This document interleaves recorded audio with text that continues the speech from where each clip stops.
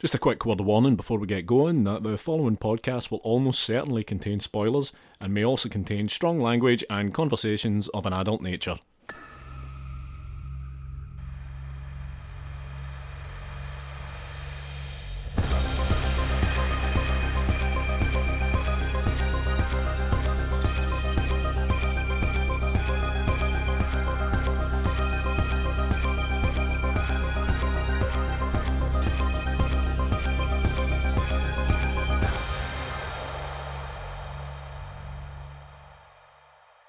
Hello and welcome to Minisode 153 of Strong Language and Violent Scenes, the podcast giving a second chance to films that might not deserve them. I'm Mitch Bain, I'm a lapsed horror writer and an occasional doer of musical things. And I'm Andy Stewart. Hello there, for date stamp purposes, 11:30am on a Sunday. How you doing? I'm okay, man. I'm alright. And you? I am not bad at all. Now, I was about to get straight into what you've been watching this week. However, now I've got a couple of things to talk about, but not as many as I may have on an average week. And I kind of feel like you might be the same, and judging by our text correspondence this week, it might be for the same reason. Yeah, I kind of feel like certainly the evenings this week have been all about the build-up to the banquet of the Great British Menu. Yes, now it's weird that we've never talked about this before, but it took until finals week for us to realise that we have both been, pathologically watching every single episode of the BBC's Great British Menu for this entire season. This has been ongoing for a number of months, or a number of weeks, so I'm quite surprised that it's taken us this long to get onto that subject. But we made up for lost time this week. A lot of analysing, a lot of post game.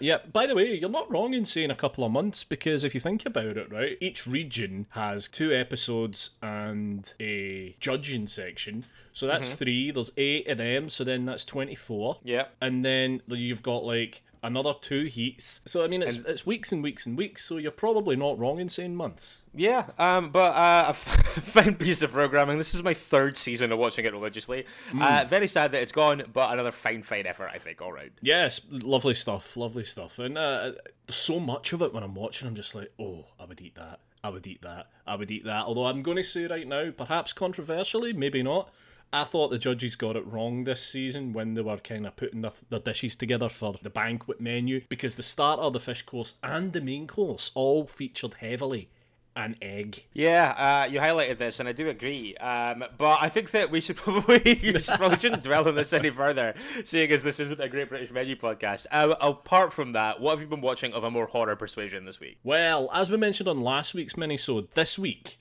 saw the release of Zack Snyder's Army of the Dead. It did on Friday, yeah. Yeah, on Netflix. And as you know, historically, not a big fan of Zack Snyder's films at all. No, we did talk about this a little bit. We talked about the kind of the general hype that's surrounding this coming out and stuff like that last week, and the fact that a lot of people out there are quite justifiably pretty excited about it. All that's great. So we dug into that. I was deterred from watching this weekend. Do you care to venture why that might have been? I'm going to say that it's probably due to the 2.5 hour runtime. Yes, 148 minutes is too much, Zack Snyder, for my delicate palate. So I may do this another time, but I didn't do it this week. However, you did then. I did indeed, and do you know what? Don't mind telling you, my favourite Zack Snyder film since, guess what? Dawn of the Dead. Okay, now, I know that considering your general opinion on Zack Snyder, that's probably a comparatively low bar, but still nice to hear. So, what about this worked and didn't work for you? And just before you get into this, so this is basically like a zombie heist film, right? Yeah, that's right. So what we have here is there is a zombie outbreak in Las Vegas. Las Vegas is kind of cordoned off, and then ex-military man Dave Bautista is kind of roped in to go into the quarantine zone, if you like, and break into a vault under a casino to liberate $200 million. Okay. Yeah, so he puts this kind of ragtag team together, which features... I'm putting the team together. yeah, which features people like Nora Arnazeda from Maniac. Oh, yeah? Oh, really? Okay, cool. Yeah, and Tig Notaro's in here, and Garrett Dillahunt as well. Oh, cool, okay, I like him. Yeah, and basically they just go in and rip off all the plot beats to Aliens. Okay. And try to get this money while they're in amongst this, I guess it's a kind of variously thronging kind of hive of activity. Then there's a few things about this that bother me, not least of all the kind of Snyderisms that generally bother me, which is massive over-reliance on CG at points like that, massive over-reliance on CG at certain points, wild overuse of slow motion at times as well. Okay. That stuff's kind of to be expected. You kind of have to get on board with that the minute that you know you're getting into a Zack Snyder film. I suppose that's true. yeah. But apart from that, I actually thought this was generally quite fun. Okay. I mean, it's blunt as fuck. It's as dumb as a bag of hammers, but I had quite a good time with it. Like, it really does rip aliens off quite a lot, certainly towards the end. But yeah, it's not bad. I've got a lot of time for Dave Bautista, by the way. I think he's pretty good. I was going to mention joining Janelle Monáe and Leslie Odom Jr. and a couple of others in the cast and Knives Out too. It's been announced this week. Yeah, interesting. And by the way, if you're watching Army of the Dead, it's worth it entirely for the opening credits, which I have to say, it's a true delight to hear Richard Cheese again on a Zack Snyder zombie movie credits. Oh, nice, nice. Excellent. Okay, cool. Okay, I must admit, this sounds like you've come out the other side of this, loosely at least, pleasantly surprised. Oh, another thing I do have to briefly mention, because this was probably my biggest gripe with the whole film, actually, and I can't let it pass without mention. Now, in this film, you've kind of got your slow-moving zombies, your traditional zombie guys. Like in this film, I think they're referred to as shamblers, right? But you also have ones that are referred to as alphas. Now, these are faster, more intelligent, they're stronger, but they have this kind of organizational structure, kind of headed by like this king and queen character. That didn't really work for me at all. I don't know, I don't want the mix of fast and slow zombies. I feel like you make your bed. I don't like the fact that they're these hulking strong things. That just annoyed me a little bit. I don't know. And the kind of queen, she must have been a showgirl or something when she died, because she's still got like this feathery kind of shoulder piece on and like a headpiece and stuff like that, but she's still got high heels on, and I just can't see a fast moving zombie queen wearing high heels. No, I would say that they're probably a challenge to walk with any speed in at the best of time. But yeah, much less as one of the Army of the Dead. Yeah, so what I would say is Army of the Dead, set some time aside because you're going to need it, because it's 2.5 hours long. There's some pretty decent gory stuff in here, some pretty fun stuff, some stuff that annoys me. If you don't like Zack Snyder films, this is going to rub you up the wrong way at certain points, but I would say check it out. There's some stuff to like in here. I would say that's a reasonably kind of like a recommendation worth noting, given as you generally identify as somebody who is not a huge fan of his films. I would say that like this is probably the most persuasive thing I've heard in terms of whether or not I'll check it out. Yeah, because I really don't like his films almost at all in general. No, and like yeah, that kind of came at the fore when we did our episode on Sucker Punch. Despite the fact that is one of the best defenses of a film that I've ever heard on this show, I think that it's still fair to say that neither of us are massive Zack Snyder fans on paper. So before we move on to my stuff now, I think that a sensible bridge between those two things might be this week's episode of Inside Number 9, which I'm going to hazard a guess that you also watched. I did indeed, yes. Simon Says. Yes, so Series 6, Episode 2 of Inside Number 9, addressing, I think, in a sort of kind of like, in a way that definitely kind of like is more than a nod to Misery, looks at the entire kind of phenomena of toxic fandoms and explores that issue in a really interesting way, I think. Definitely this felt like, to me, it was supposed to be kind of at least loosely based on the ending of Game of Thrones, which was largely 100% unsatisfying to a lot of people. Yeah. But yeah, basically you have this author who is visited at his home by this kind of super fan who has some kind of like sensitive information, so I would say, and it turns into this kind of like almost like blackmail situation that widens out from there. Now, last week, Wuthering Heist, you liked it more than I did. I have grown to only like it less the more time I've had to think about it, in all honesty. Okay, right. But I know you had a little bit more time for it than I did. Where were you on this one? I really liked it. It felt like a return to the stuff I love best in Inside Number 9. I like this as much as I disliked Wuthering Heist. Like, this was about as convincing a turnaround from my point of view as you could get. It was exactly like you're saying. It's like, it's back to the things that really like... I mean, I respect... even the ones that I don't like, I'm glad are there. I think it's cool that they always try new things. They don't shy away from trying really adventurous, abstract things. I don't hold it against them if they don't specifically work for me, because I think that I would much rather like 4 out of 6, and the ones that I don't feel like they're taking artistic risks that I don't like. Sure, okay. Like, I prefer that they're still taking those risks rather than me getting like 2 that I'm indifferent to, you know what I mean? Got you, yeah. However, yeah, this being like so much darker and so much more sinister and so much more of this kind of like delicate slow burn is so much more my speed. I thought this was absolutely brilliant. Yeah, loved it. More of this, please. Absolutely. Now, I caught up with something that you saw quite a while back. Right. this week. Again, people who were listening to our streaming platforms roundup last week, and people who have kind of like anywhere near horror Twitter and stuff like that, will be aware, I'm sure, that Psycho Goreman landed on Shudder this week. Yes, the latest offering from The Void director Steve Kostanski, he of Astron 6 fame. Yeah, and starring Adam Brooks, also of Astron 6 fame. Yes, indeed. The leading light in this film, I would say, actually, Adam Brooks. I did say that when I talked about it at the time. I think I kind of waxed lyrical a little bit about how great I think Adam Brooks is in general and how genuinely hilarious he is. I think he's outstanding in this. Like, I agree with you. I think it's probably the best part of this. Now, as an overall piece of work, this was challenging to me. There was no element of this film that I was indifferent to. Okay. I thought the creature effects were really fun. I thought that the entire conceit was really funny. Mm-hmm. I think that, like, yeah, especially kind of like as it moves on, because obviously very quickly, like I say, you've talked about it before, but it's about these two kids. It's Luke and Mimi, right? Yeah, that's right. Who happen upon this otherworldly beast. Yeah. That they can control using this this kind of amulet or stone. Is it the Gem of Paraxidike? Something like that, yeah.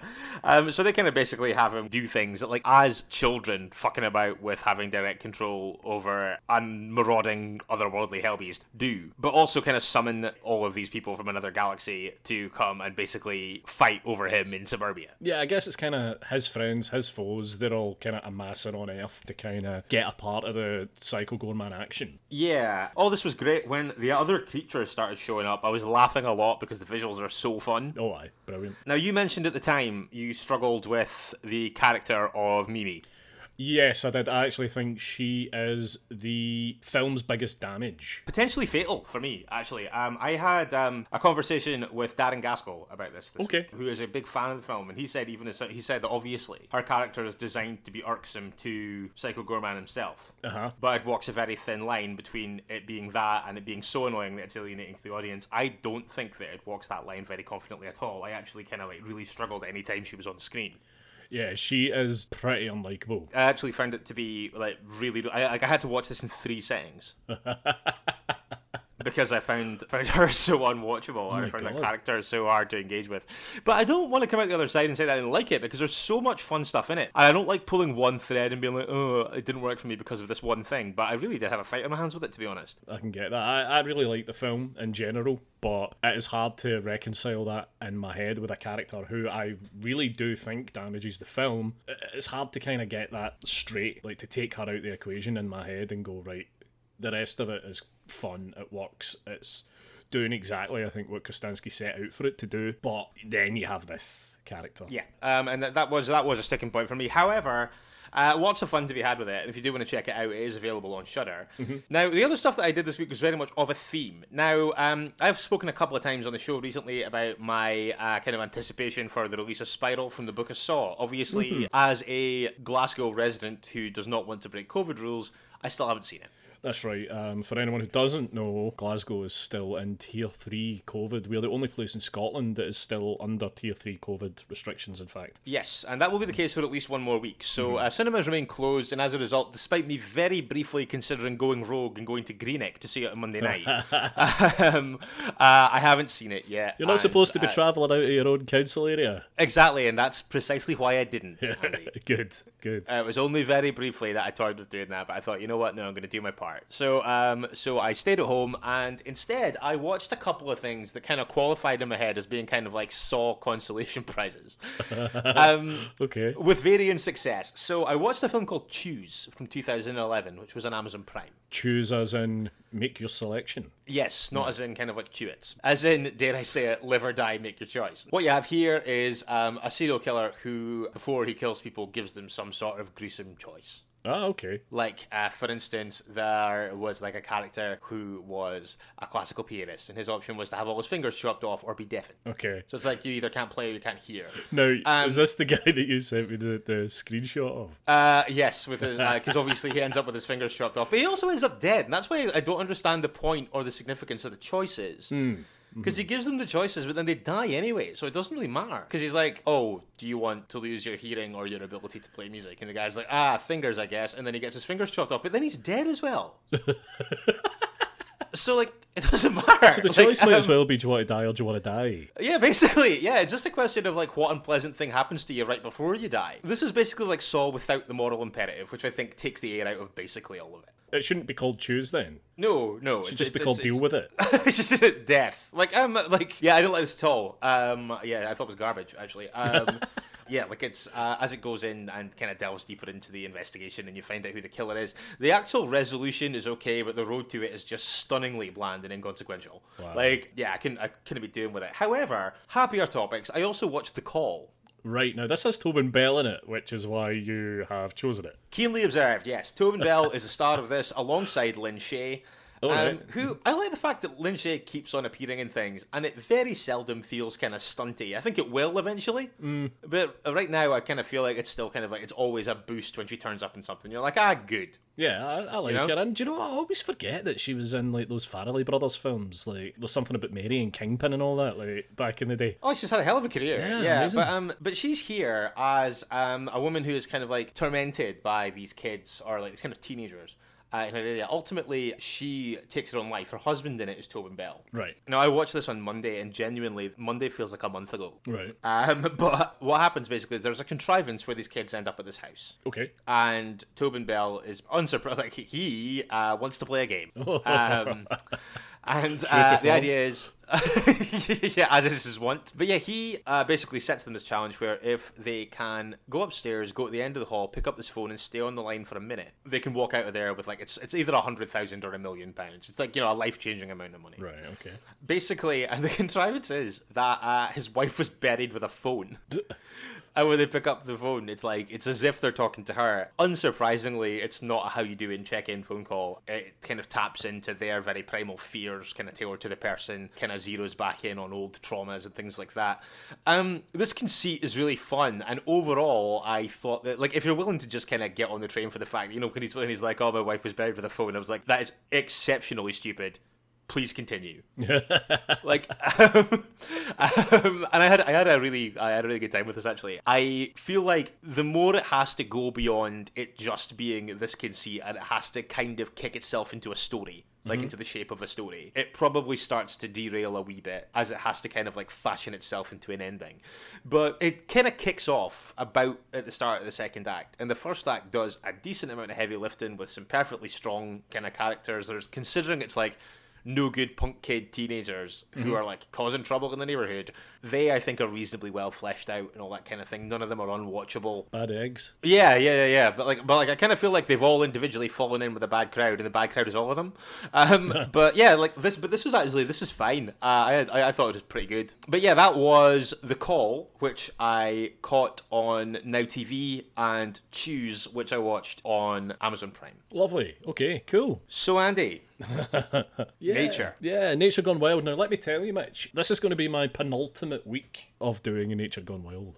Okay, we need to get talking about side quests. All right, okay. We do, yeah, because it's out now. Great White's out. Yeah, I was going to mention that in feedback, actually. Brought to our attention almost inevitably by Film Fans TV. Yes, thank you, Stevie, for bringing that to my attention. It's available to rent, I believe, on all the kind of VOD platforms. I did say I was holding out for something a bit more eventy, and it kind of feels a bit more like a kind of event film. Sure. So I'm going to check out Great White next week, and that will be the closing film of this saga. However, this week I went on Amazon Prime, inevitably, and I watched Zombies. Zombies. Right, okay. I thought I had it for a second there. Zombies, like zombies. Oh, zoo. Okay, because I was like, oh, zombie bees. Wait, no, that's not right. No. And then as soon as I realised that was wrong, I was baffled. So, right. Really fast bees. Zombies.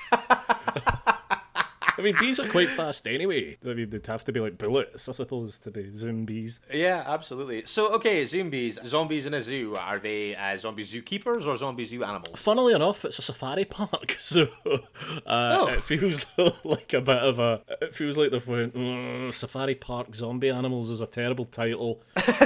Let's just go for the closest thing to a safari park, which is a zoo. Fine. And they've settled on that. This is pretty crap. Okay. Yeah. I'm not astonished by that revelation. No, by the way, not my only zombie animals of the week, because there is a zombie horse and a zombie tiger in Army of the Dead. Okay, right. Very much of a theme, of a piece. Yeah, but yeah, not great, not good at all. I would venture almost one of the worst things I've watched for this. Right, okay, that is damning at this stage. Yeah, so hopefully next week's is a bit more fun. That was Zombies. That was actually a film that we've skirted around a little bit when we were doing like the Wheel of Names in the past. Kind of having seen it, do you think that it was probably a little bit too miserable an experience to fit in the Wheel of Names? I'm glad we never drew it. I'm glad it didn't find its... Okay, certifiable dodged bullet. Yep, it didn't hit the top of the randomizer. I'm glad of that. Okay. So just the 1 week left on Nature Gone Wild then. Wow. We'll have to put our heads together. Yeah, what a long, strange trip it's been. But yeah, we've got some serious questions to start asking. Let's figure that out this week and hopefully make an announcement on next week's minisode. Yeah. Just think of where I've been though, Mitch. I've been bees, I've been mooses. It's weird that the plural isn't meese, but carry on. I've been to spiders, I've been to other bugs, I've been to frogs, I've been to numerous crocodiles, alligators, sharks. Been all over the place. You've truly cast your nature net far and wide. Yes, and most of what I've pulled back has been pretty bad. It sure has been. However, on to Pastor's New very soon, and speaking ahead into Pastor's New... What have they been saying?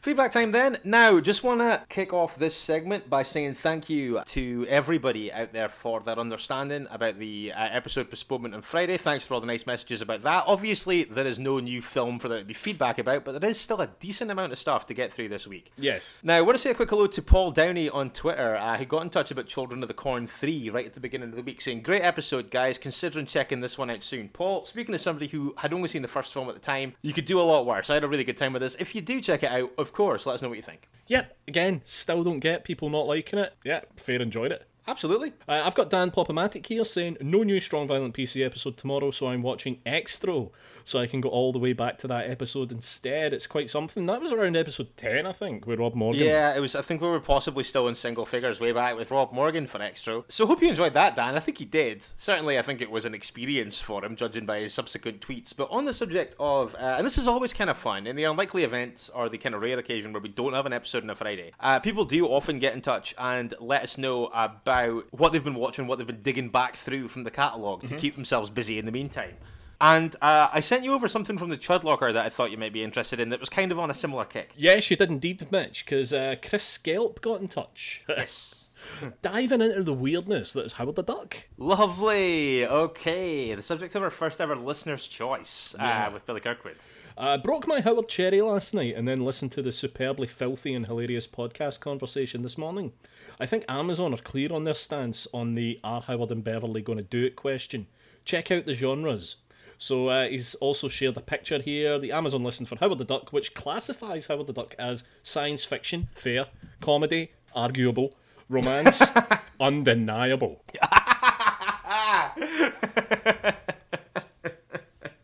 Amazon finally addressing it. Yeah, because they did, and it's gross. It is fucking weird, like, there's no two ways about it. I want to touch briefly on Microwave Massacre, which was the subject of our latest Irredeemables episode on Patreon. Now, a few people out there were surprised to learn that we did not have the same reserve of hatred for Microwave Massacre as many people out there seem to. Yeah. But a little bit of a spectrum of opinion coming in on the social media channels about Microwave Massacre. That's right, I've got a couple of things here. Laura Bynan saying, I shall dive in. Wasn't this where Ron Mintz began? 2020 was a weird year indeed. I don't actually think it was where Ron Mintz began. I don't think we've ever done Microwave Massacre on Mitch's pitch image. I would have to think about which film it was, because I couldn't remember, but that sounded plausible. I feel it was like Corpse Grinders or something like that. Oh, maybe then, yeah. Okay. Also, Gorehound saying, hooray, I own this Irredeemable. They don't make them like this anymore. And he's shared a VHS copy of Microwave Massacre and an attached Chud badge, which is lovely to see. No, they certainly do not make films like Microwave Massacre anymore, and I'm not entirely sure if that's a good thing or a bad thing. I'll tell you what BK thinks on Twitter. He thinks it's the most irritating film ever made. I mean, it is annoying at points. Like, yeah, even as people who came up kind of like more kindly on it, like, I still find that as an opinion quite hard to argue with. Moving away from Microwave Massacre though, and on to more general things, I want to just say a quick hello, actually, just a quick Chud Locker roundup. I want to say hello to Gorehound again, actually, who recently watched Saint Maud with his mum. Oh, right, okay. Which did not go well.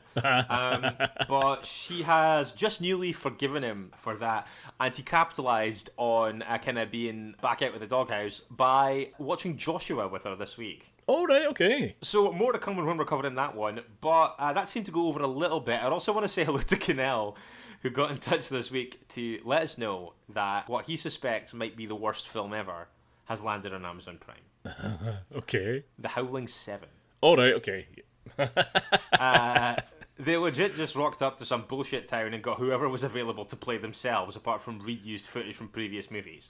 Now, according to Canel's assessment of this, there is no werewolf in this till the last 90 seconds, and a lot of screen time is devoted to a subplot about an old guy fucking up the chili that he's cooking. There are also apparently 10 musical numbers, all of which are country and western.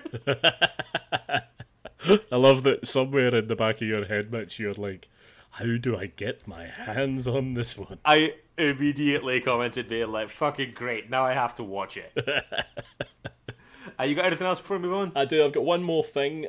Slight humble brag here from our old pal Saltad Popcorn, who's bagged himself a new car. Lovely, okay. Mod cons, Bluetooth. It's the new convenient way for me to ensure that I can hear my own podcast, Raiders of the Podcast, very good, and the usual selection of strong violent PC chat. Yeah, baby!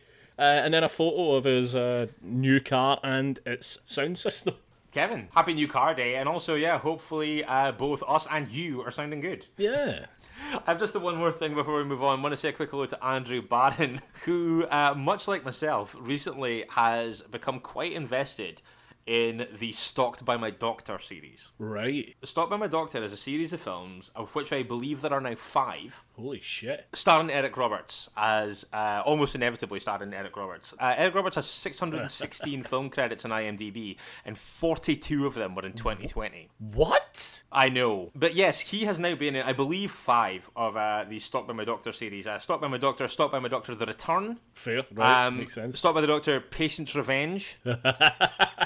And a couple more. But Andrew Barron has settled in and watched a couple of them, and it's now become a kind of family activity, which I love. He tweeted saying, "Settled down with my wife tonight for the 3rd installment in the Albert Beck saga, Stalked by My Doctor, Patient's Revenge. Follow me for more tips on how to keep a marriage fresh." Wow, okay. These films are great, by the way. By great, I obviously mean terrible, but they the first 3 are all on Amazon Prime, and the 4th one is a rental. So if you want to get on the Albert Beck train, then I would advise it. Is that Eric Roberts then, yeah? That is Eric Roberts' character, yes, I believe. Albert Beck. So that's my lot. Mm-hmm. Once again, time then for Mitch's Pitches. Now, Mitch's Pitches is a feature on the show that is designed to exploit my ignorance for your entertainment. While we're recording, Andy will send a picture to my phone. It will be a poster from a horror film from years gone by, from which he will have photoshopped out the title and the tagline and left only the image. Mm-hmm. It'll fall to me to describe the image to the best of my ability and give it a title and a synopsis. Now, I did do that last week with The Clairvoyant. Yes, you did, yeah. Reappropriated by me as Theatre of Shadows 2, Pirouettes and Kiloettes. Not my finest hour, but also not my worst. No, it's okay. No, I liked it. I like Kiloette. Thanks very much. A couple other people getting in touch.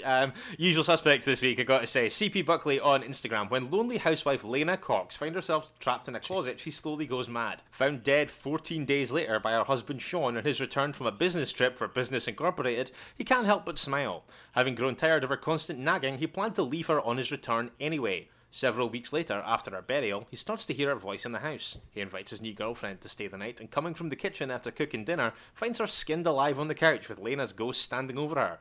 Now Sean must escape the house and her vengeful spirit in 1990s cult-adjacent horror, Deadly Departed, Hell Hath No Fury. Ooh, okay. Strong title game. I think. Yeah, that sounds like it could be on Amazon Prime. That sounds like it might have a Dr. Albert Beck. Definitely. Bill Carr, after using some cheap moisturiser bought online from a disreputable cosmetics company, Gillian Frontbottom wakes up one morning to find her entire body, except for her eyes and hands, have disappeared. Unable to eat, drink, or stop crying, she dies of dehydration. Gloria Hunniford makes her directorial debut in Eyes Without a Face and Hands Without Arms. That sounds like an ordeal, that film, if it's just her dying in a cupboard. Horrible business. Hanny_Ray on Twitter. A team of highly efficient non-verbal bank robbers are in the middle of a high-stakes heist when they discover that the money they're stealing is actually cursed with extreme bad luck. And they're not the only ones looking to take it. It's bad luck in balaclavas. Okay. James Rodriguez. After a monster helping at a buffet, Radiation Inspector Freddy Phantasm has the most troubling time on the toilet. When he's finished, Freddy is shocked to hear cries coming from the loo and discovers that his massive turd has big eyes and human hands with pretty red nails. He takes the creature out of the loo, intent on inspecting the abomination, but finds himself growing attached to it. It may look like a melted Mars bar, but he names it Winnie the Waste and grows to love it like a son. But society isn't ready for the bond between a man and his excrement offspring, putting Freddy and Winnie at risk. Get ready to bring tissues, as something will need wiping in 1972's Eyes Wide Shit.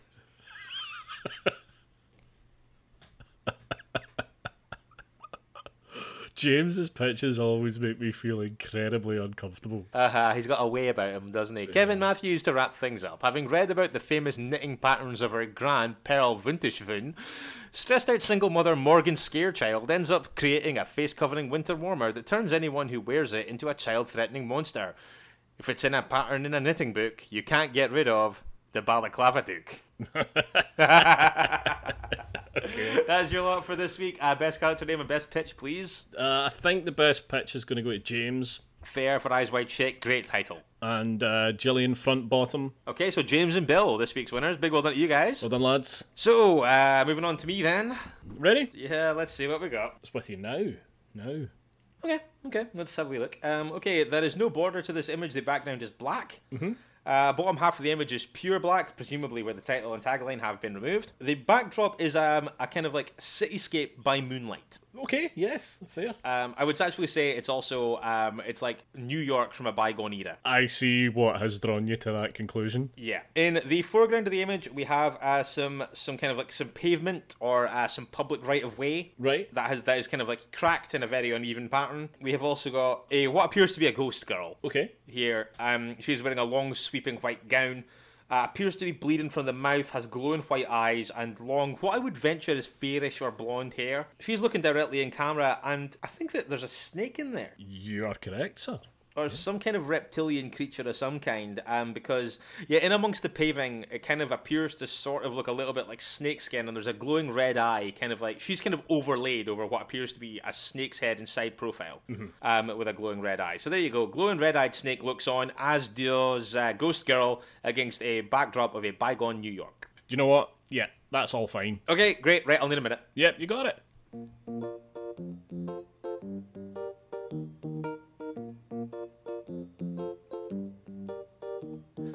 So, you know how a minute ago I made all that fuss about it being from being in New York? Yes, and I said, yeah, I know why you've done that. Mm-hmm. Yeah, I'm going to go a different way and just set it somewhere completely different. Just another city. Yes, I have decided that architecture is a coincidence and it's set somewhere else. Fair enough. Yeah, that could just be two skyscrapers of approximate height near each other. Yep, exactly. I am choosing to interpret it that way, and I'm extrapolating outwards, well, in a lot of ways, to be honest. That's fine. I got midway through putting this together, and I was like, fuck, it can't be New York. Yeah, tit. So just suspend your disbelief on that one if you don't mind. Okay, I have something which immediately invalidates the New York thing. Okay, go for it. In darkest Milan, the residents of a prestigious cooking school are being picked off one by a mysterious black-gloved killer. Ooh, okay. Aspiring spaghettarian Massimo Donato is determined to unravel the mystery and decipher how it may relate to the death of a young female student years earlier in a horrific spiralizing accident. With the students fleeing from the school in their droves for fear of being the killer's next victim, Massimo decides it's in for a penny, in for a pound, and stays at the school alone to solve the mystery. Will Massimo's increasing suspicion macaroni less likely to kill again? Okay. Will a few silly murders be enough to close the school once and for all? All this and more will be revealed, or so it seems, in 1977's mind-bending supernatural giallo odyssey, Red Eyes on Crazy Paving, released in English-speaking territories as Past a Point of No Return. Wow. I see what you did there. You took what I did the other week with fragrance, and you just tried to get as many pasta products in as possible. Yeah, so what I did was I decided that I wanted it to be a giallo straight away for some reason. So I could give it a long, clumsy but functional title. And then I just decided to cram in as many pasta and spaghetti puns as humanly possible. Yes, that was my basic MO on that one. However, I'm going to hazard a guess that this is not a mind-bending supernatural giallo odyssey from 1977. I'm going to hazard a guess that it might be something different. It's not a mind-bending supernatural giallo odyssey. Interesting. Although the film itself is set in New York, you are not wrong with the Italian connection. Because Wow, okay. what year did you say? 77. So it's 1982. Okay. The director, Lucio Fulci. Right. And the film, Manhattan Baby. Manhattan Baby. All right, okay. What's this about? And, of course, more to the point, who's synopsisizing? The synopsisizer this week, returning triumphantly, Humberto Amador. Ah, the prodigal son returns. What's he got? An archaeologist opens an Egyptian tomb and accidentally releases an evil spirit. His young daughter becomes possessed by the freed entity, and upon arrival back in New York, the gory murders begin. Ooh, okay. Seen this? Yeah. I had a feeling you might have. Any good? It's not his worst by any means, but Okay. yeah, it's absolutely passable. It's at a time where he was essentially making the best stuff of his career, really. Okay. So Sounds it's up there with the better side of Fulci's work. cool. That concludes Mitch's Pitches for this week. The images everywhere. I get the impression you probably can top that monstrosity that I just did, but if you want to, get in touch across all the channels. Streaming platforms then. A few things worth noting incoming this week. Sky Cinema first then, and one that I think a lot of people are going to be really excited about on Tuesday 25th. Carl Holt's Benny Loves You. Oh yeah, former guest Carl Holt. The very same. A man trying desperately to grow up and leave his childhood behind finds that his beloved childhood toy Benny may not go quietly. If you think you're going to enjoy this, you definitely will. Yeah. Like, if this sounds appealing to you on paper, nothing about it in practice is going to put you off. On Wednesday, also on Sky, we have got Deep Murder. Oh, hello. Horror comedy. The set of a softcore porn film turns deadly when a mass killer begins picking off the stars and filmmakers one by one. Okay. That feels got kind of editory vibes right off the bat. Yes, absolutely. Yeah. I hadn't considered that. Also, on Sunday the 30th, we have got Spell. While flying to his father's funeral in rural Appalachia, an intense storm causes Marquise to lose control of his plane carrying himself and his family. He soon awakens wounded, alone, and trapped in Ms. Eloise's attic, where she claims she can nurse him back to health.